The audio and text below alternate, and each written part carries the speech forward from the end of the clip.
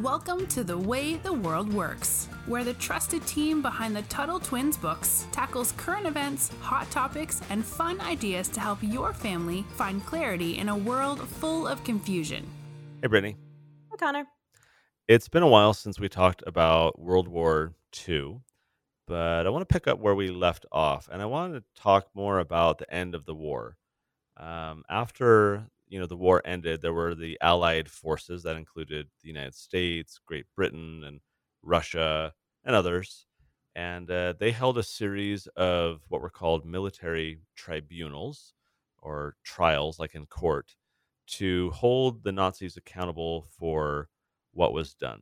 And this is interesting because they were using international law and the laws of war as kind of the justification for how, because it wasn't that that they were doing the trial in America or in the UK or in Russia. This was kind of an international thing. So it's kind of interesting, this concept of international law and what that actually means.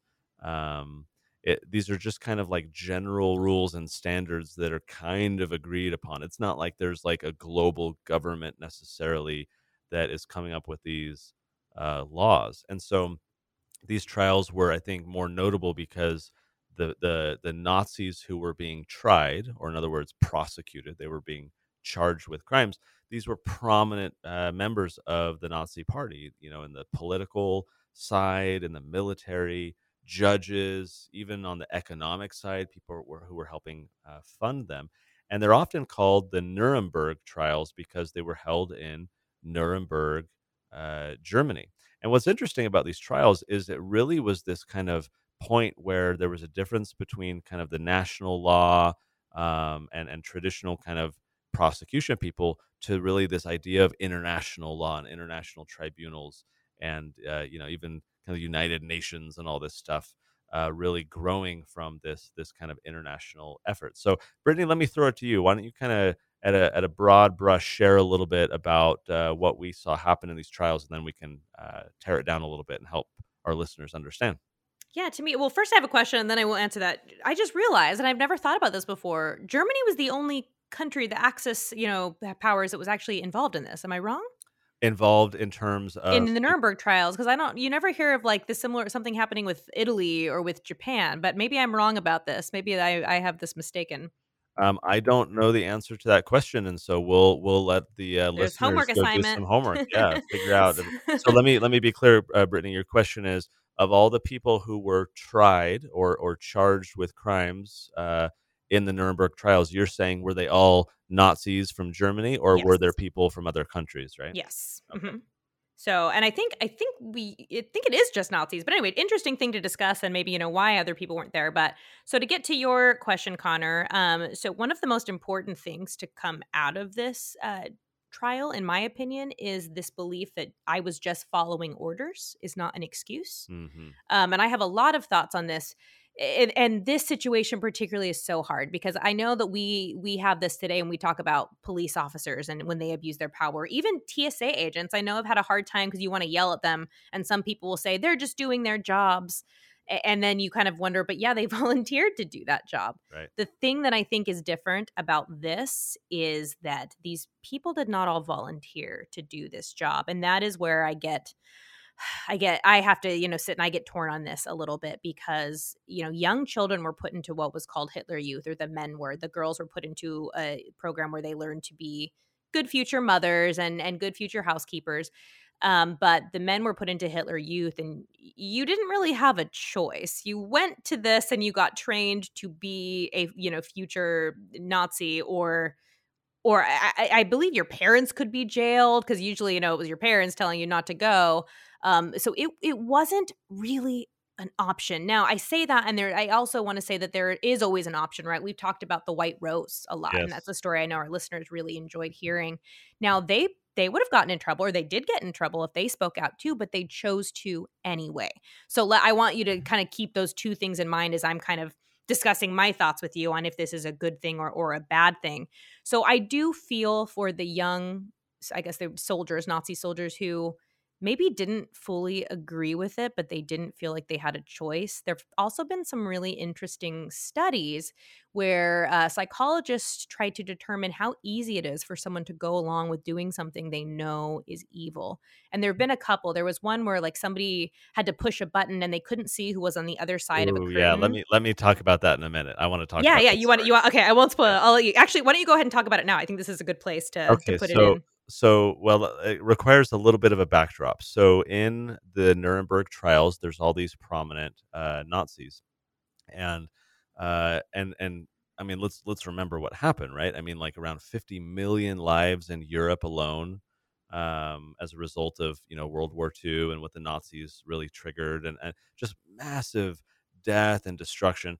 And so through the Nuremberg trials, there were a lot of the kind of top leaders um, who were being prosecuted. And look, they weren't finding every single Nazi soldier and putting them through this trial. So to It was your the point, big guys, Brittany, right? yeah, Yeah, to your point, the soldiers following orders down at the low end were not really involved here. These were the that's a good people point. who largely sought out positions of power, who sought out promotions, who were giving orders. And sure, even if they were themselves receiving orders from, Adolf Hitler, they were also directly responsible for then, giving others those orders. And so there were a lot of people like that.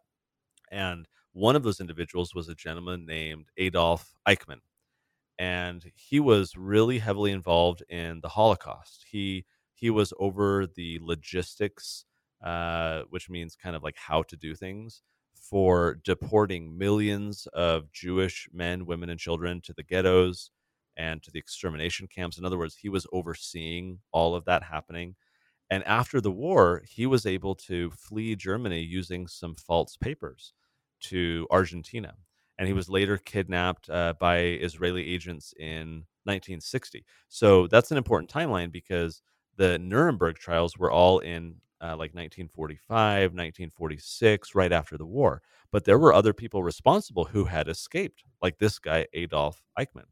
And so the Nuremberg trials were not able to hold everyone accountable who they wanted to, because they then had to hunt some of these people down. So you had the Israeli military and police who would basically go across the world, like through spying work, and try and track these people down, like Adolf Eichmann.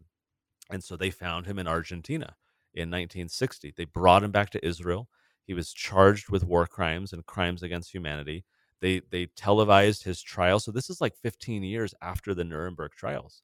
And they televised it in large part because they wanted to educate the public about the crimes committed against the Jews. It had been 15 years, right? Israel wanted to kind of remind the public and whatever, so they broadcast this. Well, there was an individual who watched that trial. His name was Stanley Milgram, and he was a professor at Yale, a university in the United States. And so he was wondering if Eichmann was right or wrong, because he used the same defense, Brittany, that you've pointed out that many of the other people used at the Nuremberg trials, that he was just following orders. And this guy Stanley, he wanted to understand if that could explain why many of the Nazis and German people more broadly went along with what they were told to do. So just 3 months after Eichmann's trial began, this Stanley guy launched an experiment. And the way it worked in the experiment is that individuals were brought into a room by someone in like a lab coat, like look like a doctor or whatever. And they were instructed to perform a series of tasks. There was a little machine, and each button on the machine would administer a shock to the person on the other side of the room. Okay. And the individual could not see the other person. There was a wall between them, but he could hear. He or she could hear, right? And so the individual in charge of the experiment would tell the other person, you need to do the first shock. And he has a little clipboard, and he's taking notes or whatever. And so the person in this experiment doesn't know that this is actually pretend, doesn't know that the person on the other side of the wall is not actually hooked up to the shocks, but he goes ahead and pushes the first button. A minor shock is administered. And so you hear the guy in the other room go, "Ugh, ow," kind of like if you like touch a battery, or get a little static electric shock. And so then the gentleman takes notes and writes more notes on the clipboard, and it says, "Okay, next button." and on and on and on as each button does a worse shock. So pretty soon the person on the other side of the wall is screaming bloody murder.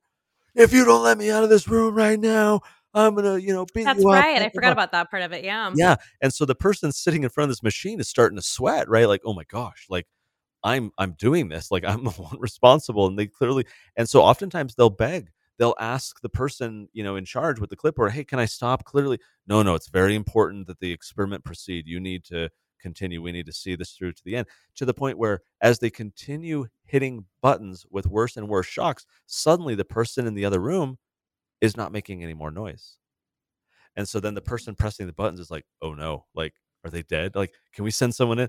Person with the clipboard, "No, no, it's important that we see this through the end." And so what's amazing about this is that this experiment has been done again and again and again, different little circumstances, different people, and every time this happens, this experiment, they find consistent results, and that is over 60%, 60, over 60% of participants will inflict the final fatal voltage on the other person. In other words, the button at the very end, they will go all the way to the end when they are instructed to do so by the person in charge. Even though it's going against their own conscience, even though they're begging to stop, they know it's wrong, they don't want to be responsible because the person in authority is telling them to do it, they do it. And so So this was creepy. born out of the Adolf Eichmann, the Nuremberg, the arguments these guys were using. Oh, I was just following orders, showing that basically 2/3 of people will go against their own conscience, follow orders, and do evil things. I think it's a very tragic insight into humanity to see how willing people are, including many of these Nazis being tried and then later executed at the Nuremberg trials, to just do what they're told. Yeah, and I think it's, one thing that I think the guy who wrote Gulag Archipelago and Jordan Peterson always say is we like to think that we would be the person who doesn't push the button. And I would like to think that, but you never really know until you're in that situation because I don't think the test subjects went in there thinking I'm going to hurt somebody, Right. So I think that's kind of a creepy thing, but as we're kind of getting close to the end of our time, just some other takeaways is this set, like you said, international law. Like this was a real foundation for things called crimes against humanity, for war crimes, for wars of aggression. This set a lot of the standards for how you can try another country after wars. But what I want to talk about as we're getting to the end here, Connor, is if that's a good thing, right? A lot of people look at the Nuremberg trials as, oh, this helped make the human race more civil to each other. We prevented this from happening. And my question to you, Connor, is do you think we needed international law, which I'll be honest, this helped kind of result in the United Nations and global governance? Did we need this kind of global governance to get us to these conclusions that maybe we already knew or could know? So I think my answer is most bad things are started for what appear to be good reasons. That's a good point. Rarely are people persuaded to do something bad because it's bad. It's always, oh, this tiny little tax is going to help these few people. And so the income tax is created and it's super, super small, but now it's created. And so they just expand it and increase it and it grows and grows and grows. The welfare state and, war and zoning laws and all kinds of stuff. It's always like, oh, we just want to, not have, this bad thing happen. Oh yeah, no, I don't want that bad thing either. So sure, sure, sounds good. Oh, we just want to hold, Nazis accountable. So we need an international tribunal. We need to come up with new international law that we're just going to come up with, and then we're going to accuse them and execute them, and now we need the United Nations. Oh, and now the United Nations needs to, tell other countries what to do and needs to, tax everyone and have its own soldiers across the world who then cause all kinds of problems, right? It's always this kind of incremental thing. And so, look, these were evil people. They needed to be held accountable. There's no question about that at all. But the problem is that the way it should have been done should have been extremely temporary and limited to the circumstance and then shut down. But the problem was it created precedent. It created, an opportunity for the United Nations. It created, even more precedent for international law, and we start to lose national sovereignty. We start to lose the ability to, do what we want. We have to all these treaties and all these, relationships with other governments and membership in the United Nations and all these things. that were justified. Oh, we don't want another world war happening. We don't want that to happen again. But then the creation of global government creates its own conflict, creates its own circumstances in which there are unnecessary, wars and conflicts happening. So it's not to say that nothing should have happened, but the way it happened and the rise of global government that it created creates all kinds of other problems beyond just war. Think about like taxes and the climate change issue and all these things that, oh, this is a global issue. We need global government to solve it. And the best government is the one that governs the least. Mhm. It's the closest to you. And the further away government gets, the harder it is for you to hold it accountable and change it. And so global government is the worst. I mean, maybe one day we'll have intergalactic government. I don't know. Oof. Yeah, we'll have some Star Trek, the Federation of Planets, but it just becomes worse and worse and worse for individual liberty. So the Nuremberg trials are very interesting to read about. I think one interesting insight is this Stanley Milgram experiment, which was created intentionally to understand like why are these people saying they were just following orders? How often will people truly just follow orders? And the experiment shows that most of us will, even if we know it's wrong. And so these are insights that are worth pondering about, worth thinking about what they mean for us today in, the current world we live in, what that looks like and what the dangers are that we need to be thinking about. Because this isn't something that just happened, 70, 80 years ago, and it's not going to happen again. Stuff like this is happening today. And we need to think about what we're going to do about it and how we can make sure we are in the, 40% of people who do stand up, who do say, no, that's not wrong. I'm not going to participate in that, and try and stand up for truth and justice despite authority figures trying to make us do the opposite. So not the most enjoyable of subjects ever to talk about. Nazis are all evil people, and yet we need to understand how that happened so that we can make sure it doesn't happen again. Brittany, thanks for the conversation, and until next time, we'll talk to you guys later. Talk to you later. You've been listening to The Way the World Works. Make sure your family is subscribed and check out TuttleTwins.com for more awesome content.